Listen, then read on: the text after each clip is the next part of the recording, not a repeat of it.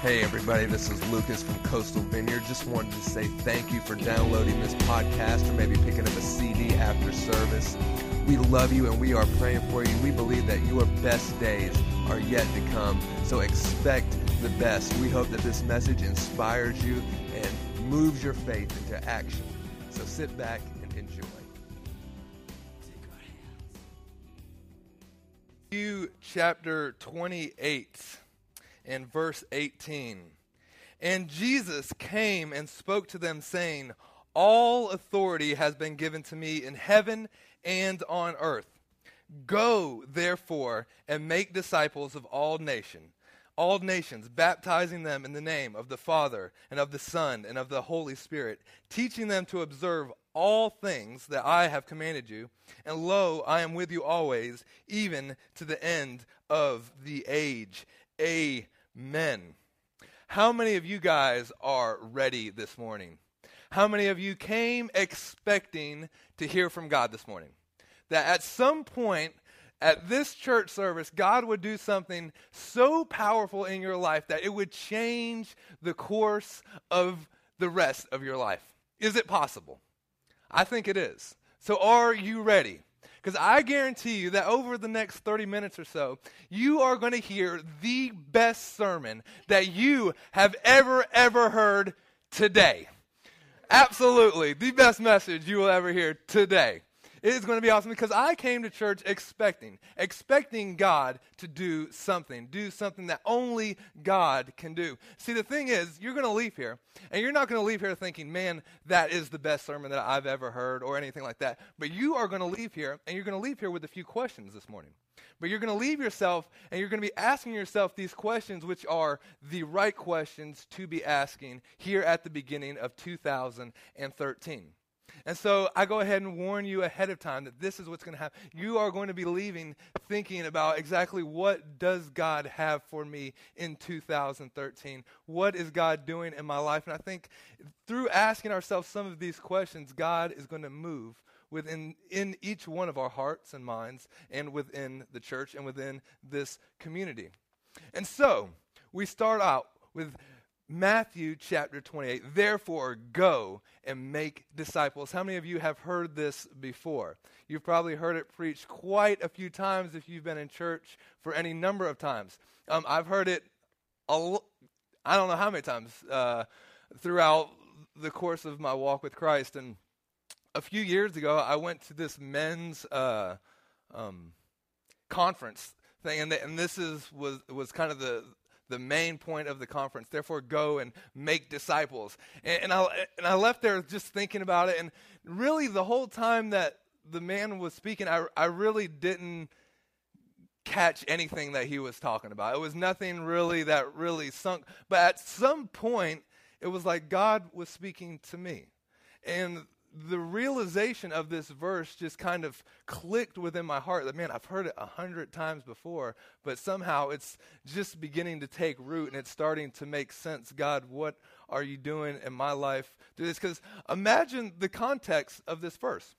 Jesus has come down from heaven. He's been born. He's been born of a virgin. He's walked among us. He's performed healings and miracles and all of these things. People have begun to follow him. And now he's gone to the cross and he's died on the cross for all of our sins, and resurrection has taken place, and he is getting ready to leave and ascend to the Father. So these are his very last words. These are some of the very last words before we flip over to Acts, and there's a few more sentences that he says before he ascends up to heaven. And this is like, if there's one thing that you're going to say before you go, this is what you need to catch on to, guys. All of these things I've been living among you and talking with you disciples for all of these years, this is what I want to kind of charge you with as we go. And he says this first, therefore go and make disciples. So it's pretty important. Now, I told y'all last week that what God was really speaking to me about this church and what he has for us as a body is really to grow in maturity with the Lord. And in just a few weeks, I think about 2, maybe 3 weeks, we are going to celebrate our 3rd year together as a church. Church has been going for 3 years. So the reality is that I expect a whole lot more out of a 3-year-old than I do a 1-year-old. And so I have a 1-year-old girl, and whenever we go for like shoes or something like that, we have to teach her, like, this is shoes, how you put them on your feet. But a 3-year-old, it's like, get your shoes and put them on. You should know how to put on your shoes. So there's different levels of expectancy as we walk and grow with Christ. And so really at this point in the church life, God's kind of looking at us and saying, okay, lace up your shoes. It's time to get going. It's time to mature with him. So with Turning 3, that's just kind of where we are as a church. And I think that's where a lot of you guys are as Christians, that maybe you've been attending church for a long time, or you've been a follower of Christ for a number of years, but you've still yet to really kind of grow in maturity and develop, hey, this is really why I believe what I believe. This is, it's not just what the pastor said, or it's not just but this is the reason why I've found it and searched for myself. And so that's kind of where God is taking us. And I remember as a younger guy, kind of always looking up to the grown-ups and thinking, man, there was this assumption that I made that as you grow up and as you get older, you naturally get more wise and you naturally get smarter and stuff, because all these people are so much smarter than me. And then I begin to grow up, and I realize that that's not always the case. I realize that, man, you could grow up and really not be any wiser at all. And time can just pass by. And we could be just as dumb 10 years from now as we are right now. It's like, oh, it doesn't work. I thought it was just natural. And it's like, no. And then I heard this man say this quote one time. He said, there's no fool like an old fool. And we have a tendency sometimes to kind of get into our little patterns and our little ruts. And sometimes all of a sudden, man, bam, now 10 years has passed by, 15 years has passed by, and we're still at the same level we were years and years ago.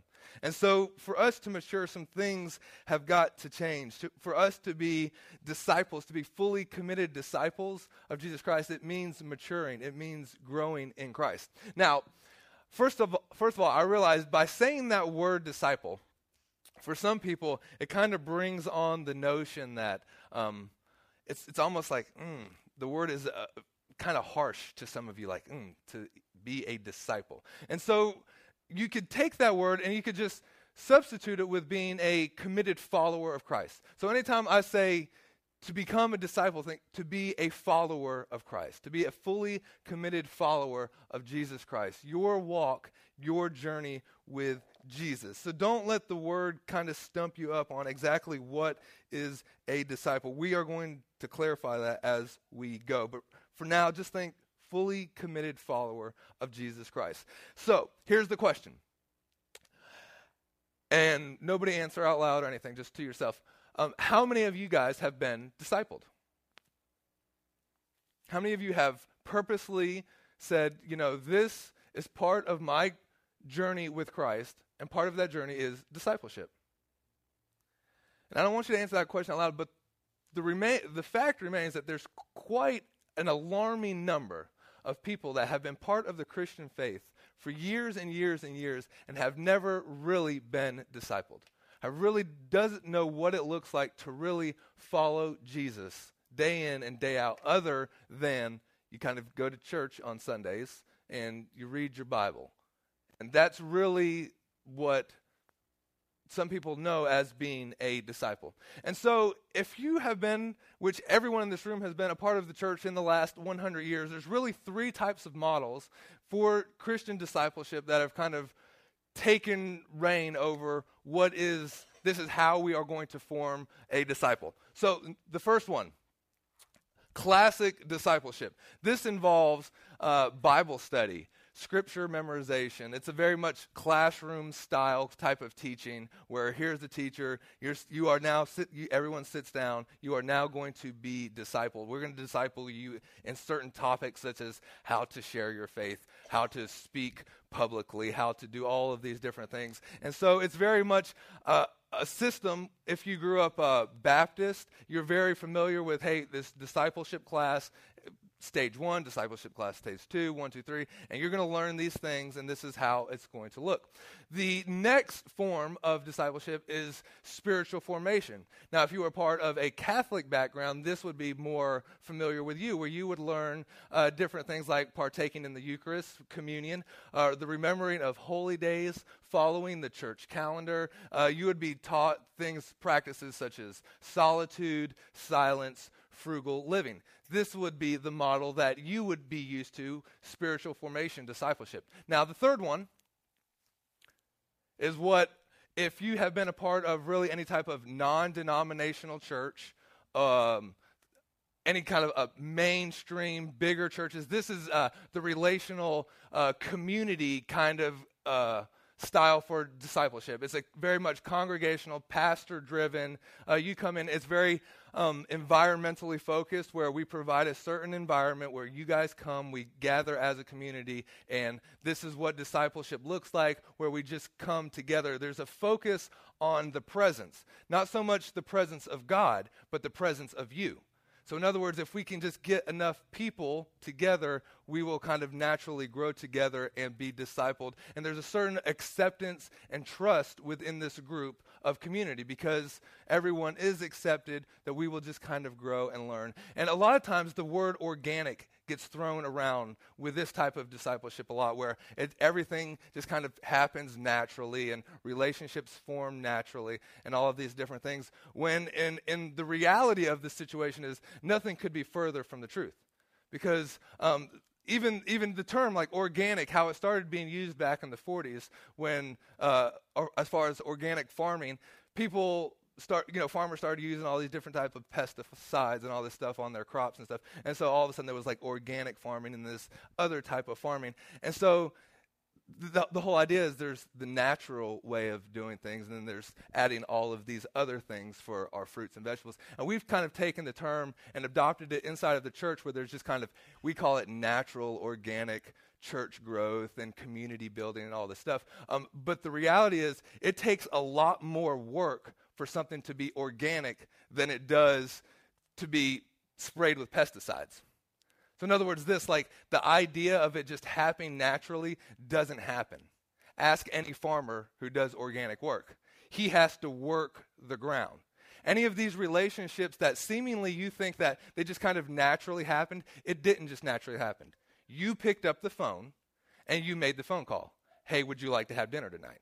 Hey, would you like to come over? Hey, would you like to study the Bible together? Hey, would you like to do this? So there was work, there was effort, there was something that took place for what seemed natural. It seemed organic, but the reality is it takes work. And so this kind of community form of discipleship is what a lot of us have kind of grown to know. Classic discipleship model, spiritual formation, and relational community discipleship.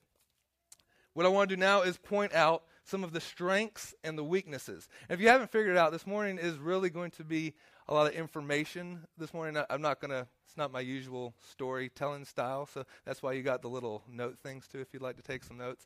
So, strengths and weaknesses of classic discipleship, relational, and spiritual formation. First one, classic discipleship. Positive strength of this is there's a whole lot of movement. A lot of things get done. There's very much outwardly focused. Things like teaching people how to share the faith, scripture memorization, Bible study, all of these things that you're doing, it's very much outwardly focused, and there's a lot of movement. Things get done. The weaknesses of this model is that people get burned out. Everything is so outwardly focused that there's no room for rest. There's no room to just stop and pause. And everything is so focused on the outward movement that there's a neglect to the inner life. And so people find themselves outwardly really busy. Oh, we're doing all these things for God. We're doing this, and we're doing this, and we're going to Bible studies, and we're going to classes, and we're memorizing this thing. We're doing this, and 1, 2, 3, and everything turns into checklist Christianity. And check that off the list. I did that. Check that off the list of that. And the weaknesses of this is the second that you check it off, that's where it ends. The second that you finish the class, that's when it stops. And discipleship never stops. Following Jesus is something that you never graduate from. You will follow Jesus from the moment that you were baptized and said, Jesus, you are now ruler and reigning of my life until the day that you die.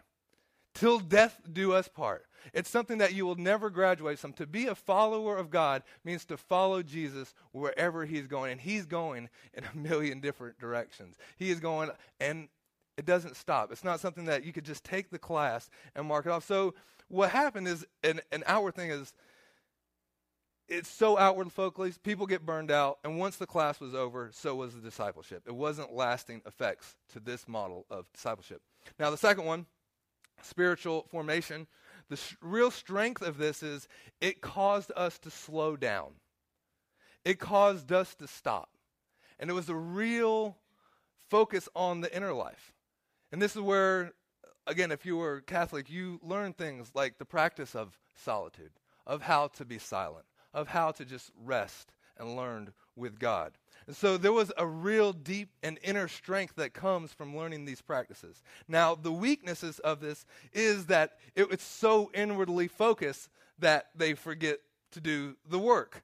And we could be inwardly strong and outwardly neglect all of the things that Christ told us to do. Another negative of this is it can easily become highly acceptable to other philosophies and religions and things coming in and saying, like weird mysticism stuff coming, this is how you meditate with rocks and warming. Just weird, crazy stuff easily can creep into those things if there's not been training and knowing how to distinguish between what is godly and what is just absolutely weird. And there's some absolutely weird stuff in the church. Like if you've been around for a while, it's like, dude, that's weird. Like nowhere does it say that. Anyway, so strengths and weaknesses of that. The third one, and the one that probably a majority of you might be used to, is the community style relationship model. Strengthening of this is it forms strong community. It forms strong relationships, and we were never meant to do it alone.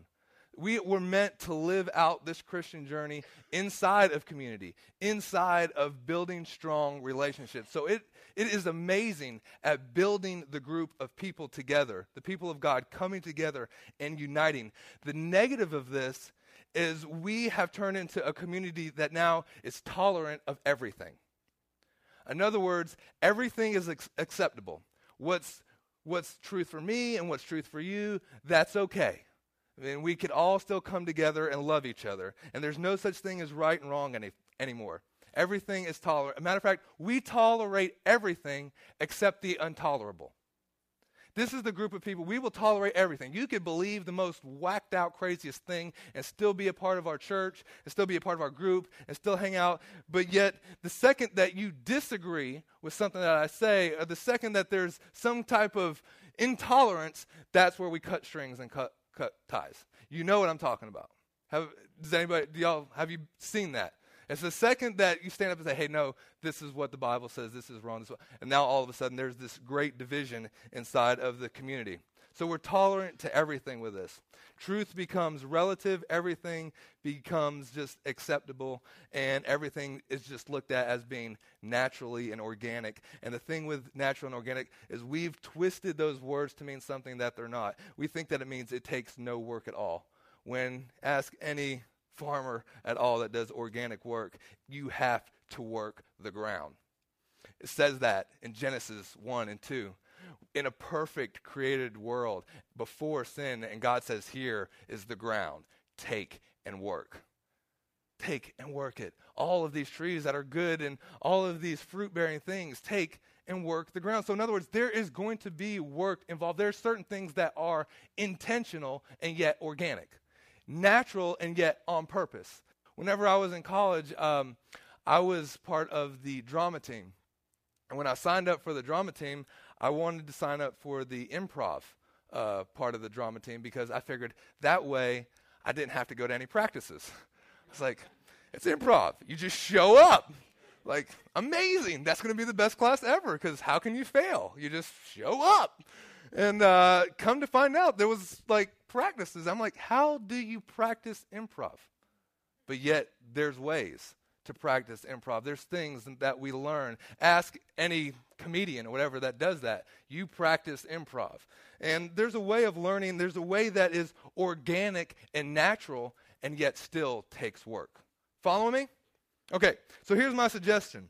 My suggestion for discipleship is, what if instead of just like taking one of these methods and saying this is what we're going to do, what if we could get the best of all three? What if we could take the best of all of these three models, maximize the strengths, minimize the weaknesses, and provide a balanced approach to life and ministry? Is that possible? I think it is. I think it is. And see, what happens is we can have a tendency to say, hey, this part of this thing isn't working, or we can look at spiritual formation or classic and say, hey, this is why this didn't work, and so we toss out the whole thing, when the fact is there's some really good aspects of it. And there's some really good aspects of spiritual formation. There's some really good aspects of community discipleship. What if we could take the best of all three and come up with a model that's really not a new model, but the model, the old model of what Jesus said how a disciple should look like? Now, at this point of the sermon, this is where you would expect me to say, A, B, C, D, this is what we're going to do. This is what making a disciple looks like. And so that way we could check it on our list and say, hey, I will do this, this, this, and this, and everything will be good. I am not going to do that this morning. You are going to be widely disappointed if that's what you are expecting. Now, there will be certain things that will come in the future, and there will be certain things that I'll talk about, that this is what exactly discipleship looks like here, but that's not going to happen today. What I'd like to do today, before we get into exactly the ABCs, nuts and bolts of discipleship, and you start making your list, what I'd like to do today is I want to change your mind. I am going to operate on the assumption that there's a few things about this portion of text that, though you've heard over and over again, that maybe, just maybe, God wants to speak something different to you this morning. And God wants to speak it to you in such a way that it's going to change the course of your life. So let's read it one more time.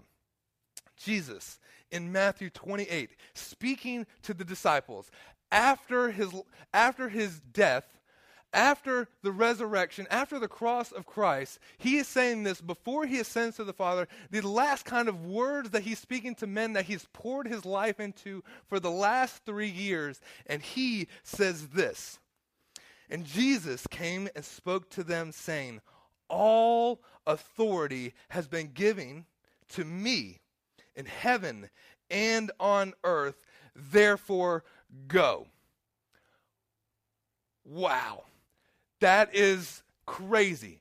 Imagine for a moment that you, whatever it is, whatever job you have, whatever position of influence you're in, your boss, whatever, comes up to you and says, you now have all authority in this company. You now have all of the power, all this. You could do whatever you want. Somebody comes up to you right now and writes you a blank check and says, you know what? Fill in with as many ones and nines and zeros as you like.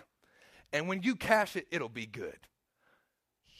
Yeah, shopping spree, awesome. But what does Jesus do? This is what Jesus is saying. I've been given this blank check. All authority and all power has been given to me.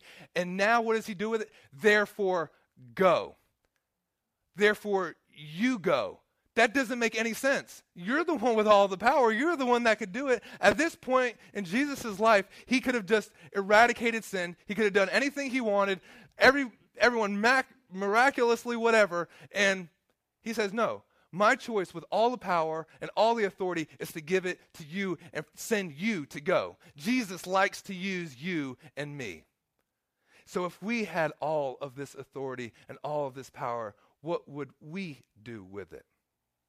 And Jesus is saying, therefore, go and make disciples. Do what I'm doing now. Take all of this that I've given you and give it away. Give it to someone else. Take it. It's not meant just for you. It's meant for all of humanity. Therefore, go. Since I have all power, therefore, you go. He's sending us. He's given us the power. See, there's that verse that says, these things that you will do, that I have done, you will do, and greater. You've heard those? And then at this point, that's where we'll start quoting, well, we could lay hands on the sick and see people healed and all these things. But we're missing another aspect of that verse. We could also live like Jesus lived in every aspect of our life. Therefore, these things that he did, that means we could have patience like Jesus had patience. We could have long suffering like Jesus had long suffering. We can walk and follow and train other disciples like Jesus trained us. We could do these things. We could live this type of life that Jesus lived. All of these things he has given to us and given us the power to do, to live an overcoming life. That is amazing. That is amazing to know that he has given that to me. And so what's happened with this power, that everything's been given to God, he gives to us, but we've turned it into this thing where now all of the power focuses around the pastor. All of the power focuses around the church. All of the power focuses around the spiritual leader. All of the power focuses around the person who knows the much. Whoever has the most talent, whoever can speak the most eloquently, whoever has the most ability to do A, B, and C, and D, this is the person that gets things done. And so this is the leader inside of the community. And this is not what Jesus teaches. This is completely contrary to the Great Commission. Jesus is saying, therefore, give it away.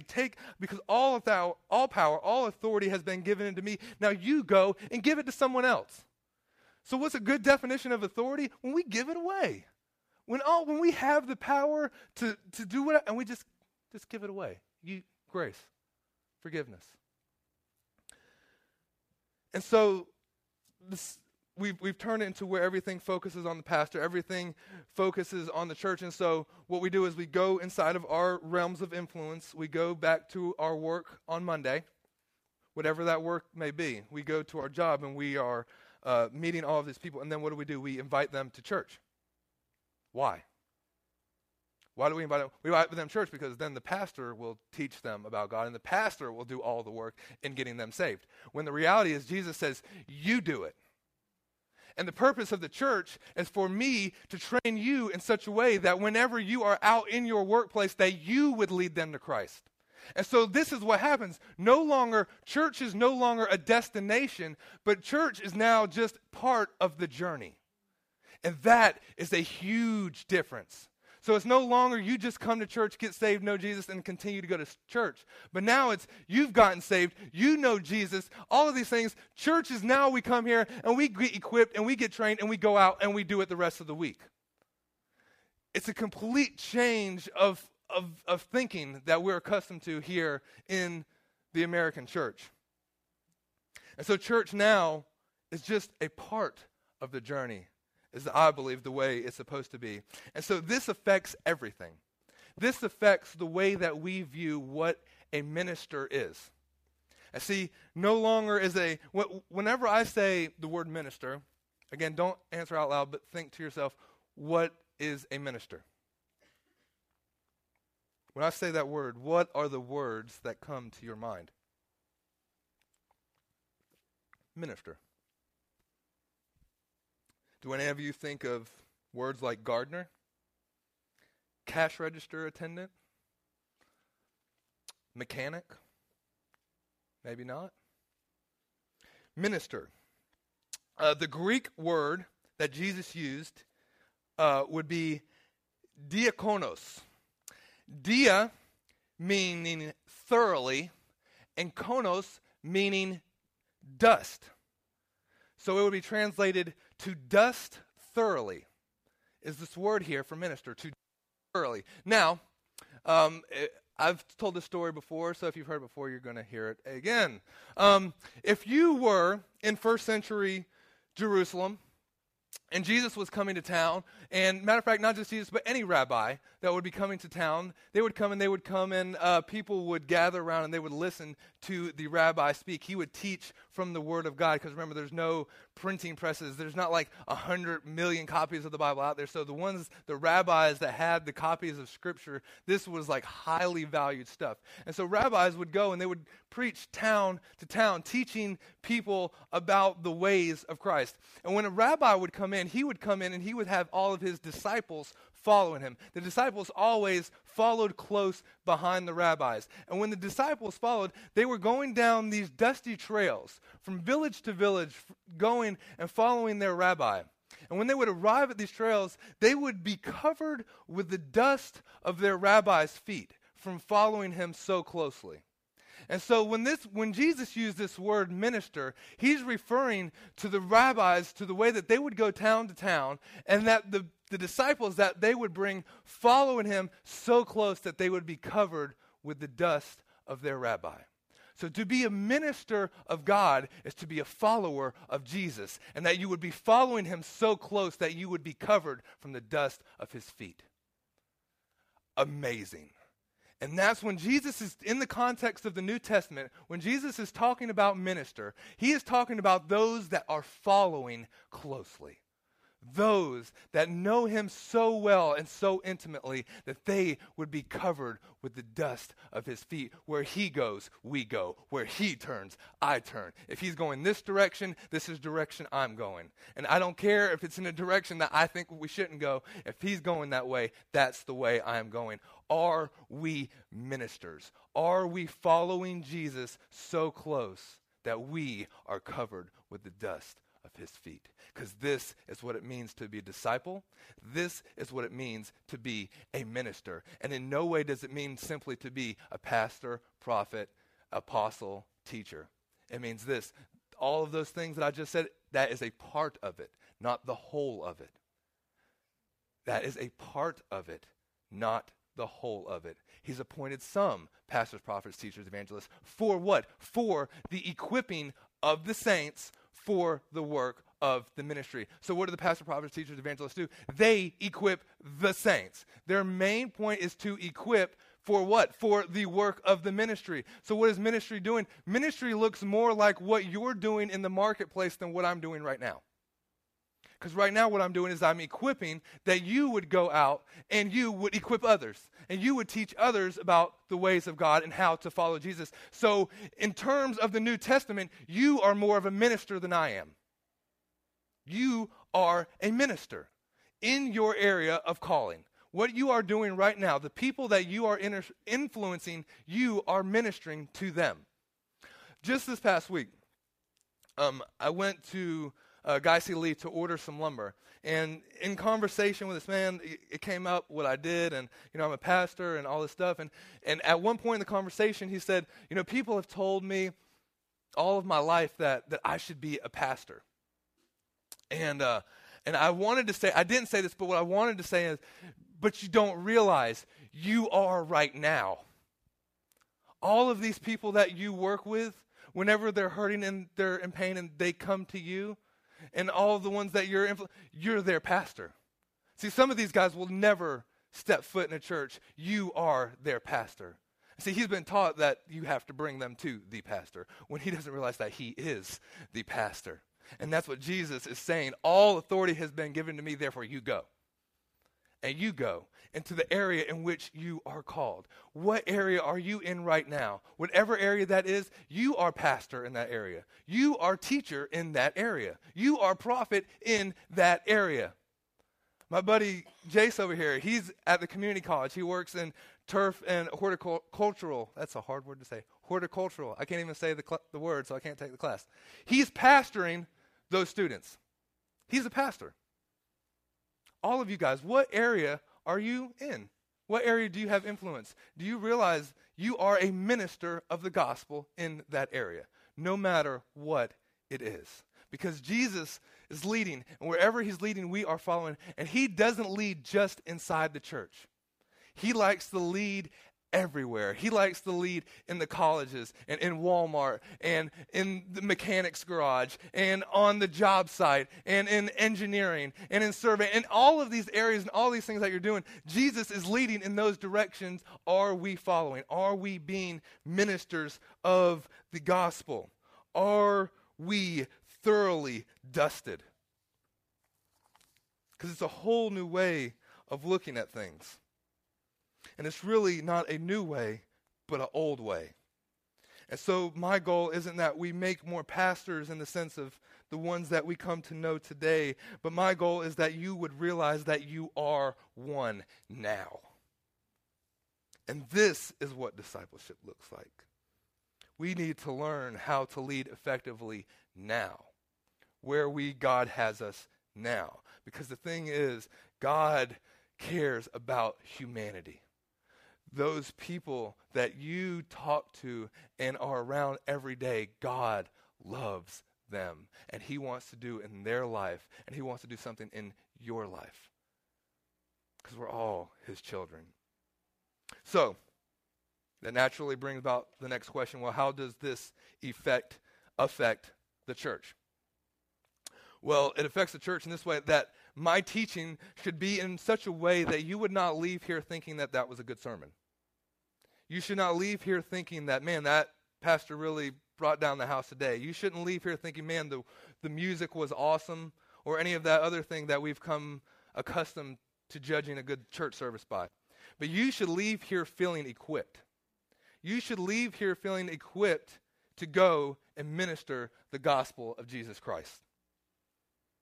Because again, let's read this first. Therefore go and make disciples of all nations. Remember, all authority has been given to him, and so he takes that authority, he gives it away. Therefore go make disciples of all nations, baptizing them in the name of the Father, the Son, of the Holy Spirit, teaching them to observe all things that I have commanded you. And here's another part. And lo, I am with you always. Crazy that he would say this, because 10 seconds later he leaves. Lo, I'm with you always. Peace out. Wait a minute, Jesus. Hold on. Does anybody else ever caught that? I'm like, oh, he's talking about the Holy Spirit. It's so much more than that. It's so much more than that. Let me give you an example. Me and the buddy friend of mine, we're talking just about God and Bible and faith and all these things. And he begins to tell me this story. And he's telling me the story like I'm telling you, his hands are going and he's all animated and he's excited and he's passionate about the story that he's telling me. But what he doesn't realize is the story that he's telling me, I told him. So I'm just letting him go with it. I'm like, man, just tell it. Just go it. And what I realized is that my story became his story. And his story is to become our story. That we would tell his story in such a way that it's like, lo, I am with you always. So that even if he leaves, he's still there. Wow, that is a game changer. That his story would be our story. He wants to use us. But for the most part, church has revolved around a few talented people. And we've seen the outcome of this. There's only so many people that these people can reach. The fact is, your influence is so much greater. The people that you're around every day. Therefore, go, make disciples, give it away. The only way that we're going to reach this world for Christ is if we all join in on the journey. If we all realize that the way I do it is different from the way you do it. But you do it this way and reach the people that you can reach for Christ. But we've become really good at creating community. We've become really good at kind of following that one aspect of the journey and focusing all the attention on the pastor and all the attention on the evangelist or the whatever title it is. And here's the thing. Roots are always developed in the dark. And so what happens is there will be times in your life where the pastor will be nowhere to be found. The prophet, the evangelist, all the spiritual leadership, all of the ones that are going to have that, they will be gone. And it's going to be just you and Jesus. And there's no sermon that can help you. There's no friend that can pat you on the back or give you enough hugs to help you with what you're going through. It just takes you and Jesus. And are you equipped for that? And for the most part, most of us are not. Because everything revolves around a talented group, a talented individual. And when Jesus started his ministry, he was led into the wilderness where Satan tempted him. And it was just him and his relationship with God. There was no other apostles. There was nobody else saying how great Jesus was. There was nothing else. It was him. The devil was tempting him, and it was his relationship with God. There will be times, there will be moments where you get tempted, where things are going to and no phone call is going to help. You have got to have some roots. You've got to be able to make it through the tough times on your own.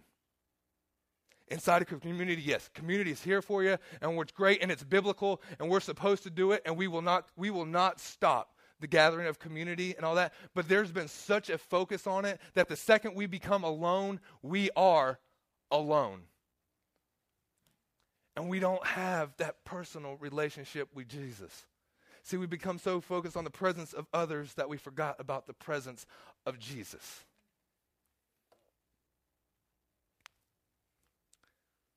There are going to be times where it's just you and God, and there will be a battle that's taking place. And the reality is, this is where a lot of soldiers fall. But it doesn't have to be that way. So my job is I'm not just going to encourage you, but I'm going to teach you how to encourage yourself. I'm not just going to give you a good sermon, but I'm going to teach you how to live a good sermon. See, being a follower of Jesus means going where he goes. And Jesus doesn't always take the safest route. He's going to lead you at some point to a place that you don't want to go. So why is this the best sermon that I've ever preached? Because it has nothing to do with me. It's his story. And I want his story to become my story. And I want his story to become your story. And the question, if the band could go ahead and come back up. The question I want to leave us thinking is this. Am I ready? Am I ready to be a fully committed follower of Jesus Christ? Am I ready to be thoroughly dusted, to follow Jesus wherever he may lead? Am I ready? Do I want to grow in 2013? Am I ready for my journey to become more than what I just know now? I don't promise that all the parts of this journey are going to be pleasant. As a matter of fact, some of times on this journey it's going to come with great difficulties. But I do promise this, we will become more like him. We'll be covered with his dust. And the more we do this, the more that the world's going to hate us. And in your life, your terminology is going to begin to change. The way of your thinking is going to begin to change. And your life is no longer going to be marked with words like expected, normal. Matter of fact, the more we follow Jesus, the more we will find ourselves doing things that make no sense at all. We'll find ourselves giving and expecting nothing in return. We'll find ourselves loving those who they're just unlovable. We'll find ourselves forgiving those that have terribly wronged us. And everything within us might not want to forgive, but we want to forgive because we're becoming more and more like Jesus. We'll find ourselves praying for our enemies, not just hating them, but we'll find ourselves praying for them. As a matter of fact, not just praying for them, we'll find ourselves in a place where we're actually blessing them because we're coming more and more like Jesus. That is the power of being a disciple. That is the power of following Christ, because all authority has been given to him. Therefore, you go. Therefore, you go. These things you can do, and greater. But here's the thing. You've got to be all in. It has to be all God's. So if you would, please stand with me. And I told you I was going to leave you with questions. I want you to leave thinking that. I'm not going to just do a altar call or have you raise your hand or pray a certain prayer. I want you to leave, and I want you to spend the next week thinking about, do I want to be a fully committed follower of Jesus Christ? Am I ready to be a disciple? Is 2013 going to be a year of change for me? I know for me, I want it to be. I want to follow Jesus more closely. I want to be made more in his image and his likeness. But I know that that's going to come at a great cost. And I'm not going to like all the things that he tells me to do. And there's parts of the journey that Jesus, if we could just do it this way, it would be so much. And Jesus says, nope, this is what I have.